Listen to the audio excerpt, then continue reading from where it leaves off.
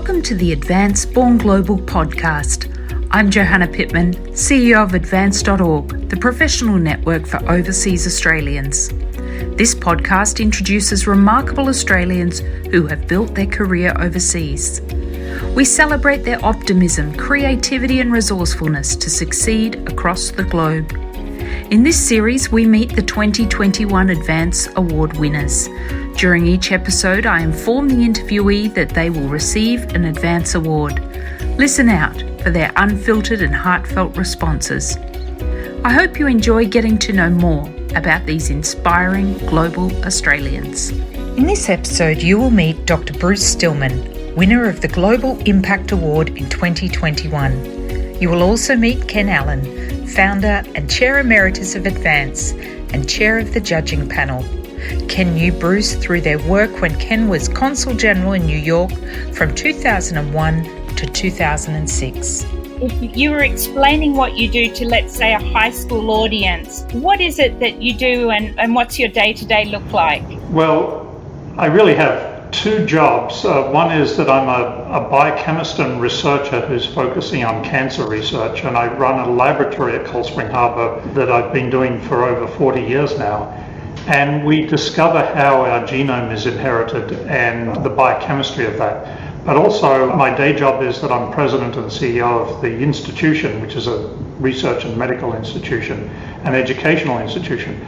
So I spend quite a lot of my time doing administration and strategic planning and fundraising. So that's my day, and it switches. You have to be schizophrenic, and one time you're doing science and the next time you're doing fundraising or administration. So that's a typical day, 7 days a week. It sounds incredibly busy. And I guess if you think back to when you were studying in Australia and starting out your career, did you expect to end up here? Did you expect to end up in the US? And tell us about how that evolved. Well, ever since I was 11, I wanted to do medicine, and I actually worked with St. John's Ambulance throughout my teenage years. And by the time I got to university, I realized I wanted to do research. So I pursued a research career at the University of Sydney and then at the Australian National University at the John Curtin School of Medical Research. And by the period when I was a graduate student in Australia, I actually made some discoveries which were fairly important, and I wanted to continue doing that. And Cold Spring Harbor Laboratory was then and is now one of the best institutions in the world to do research. And so I wrote to my predecessor as president, who was Jim Watson, the Nobel laureate who discovered the structure of DNA with Francis Crick, and I told him what I wanted to do, and I thought I was going to come here for 2 years and then go back to Australia, but then stuff happened and I'm still here 42 years later. Yeah, that's incredible. And tell us about the changes that you've seen in the research environment over that period, particularly leading one of the US and the world great research institution. What's evolved? What's changed over that time? Well, I've been very fortunate in my career because actually I was born in the year that Jim Watson and Francis Crick discovered the structure of DNA. And so I kind of grew up with DNA. And then when I was an undergraduate at Sydney University, that's when recombinant DNA was discovered. And that really changed the landscape of being able to do biology and medicine. And so I've really had my research career in the recombinant DNA era, as well as the now ability to sequence whole human genomes for about $1,000, which we do quite a lot at Cold Spring Harbor. And that has really changed the landscape enormously. When I was a graduate student, technology was very limited, but now it is just unleashed in a fantastic way, including new discoveries such as the CRISPR gene editing technology. So it's been a phenomenal period and also an amazing advances in biology and medicine. You mentioned you'd been in the US now 42 years. What sort of connections have you been able to maintain professionally with Australia? Well, quite a lot. And as Ken knows, I've been on the Council for the American Australian Association for a long time, and that gives me a lot of connections to Australians in New York. I've also been an advisor to the former Vice Chancellor of the University of Sydney. I'm on an advisory board for Monash University. I also am an advisor to a biotech company in Sydney, the long-term advisor to that company. And then I've chaired the reviews of quite a lot of institutes in Australia. So one way or another, I have a lot of connections with Australia. I still have family in New South Wales, in Sydney principally. And I usually, except for the last year and a half during COVID, I usually travel there once or twice a year. Well, with all that incredible background and that continued generosity in what you've been able to contribute to Australia, I wanted to let you know that we announced that you would be a finalist in the Education and Research Award category, but we actually wanted to present you with the Global Impact Award, and that is an overall award that the judges thought you were incredibly worthy recipient of. Wow, that's an amazing honour. I was actually surprised to be a finalist for this award and actually honoured for it, but this is a kind of icing on the cake. You know, one of the great things about being an expat Australian is, and as I just mentioned, I've had a lot of connections to Australia, and it is a fantastic place, and I still call Australia home, as the song goes. And to have this honour, additional honour, is really unbelievable. And I think it's a real highlight to be recognised by the country that you grew up in, that you love, and the country that I still have very, very deep connections to. So thank you very much. I'm actually deeply, deeply honoured.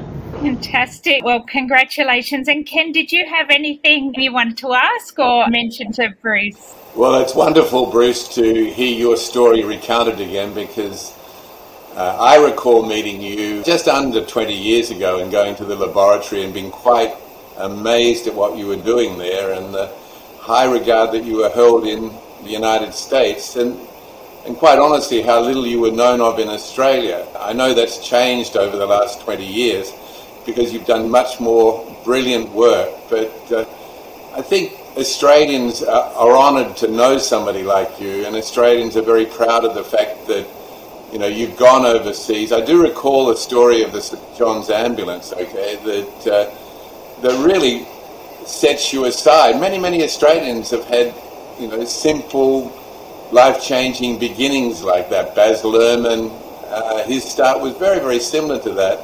And it's maybe something we do in creating normal people that are actually quite brilliant. And, you've always been part of my DNA, actually. I don't know whether you've got an injection or something when you go to the laboratory, but... You have been infected, Ken, I can tell you. There you go. And I remember you so well, our conversations, and I think it's wonderful that Advance has recognised you in this way, but you are a truly deserving award winner. I'm very proud to know you, and I know all Australians pretty know that you are a son of Australia. Well, thank you. And, the other thing I want to say is I have looked at the other finalists. They're quite a really remarkable group, not just this year, but in previous years. It is extraordinary, the talent that Australia produces. And one of the, I think, common themes of almost everybody is that they maintain very strong connections with Australia, even if you have worked outside of Australia for one's career.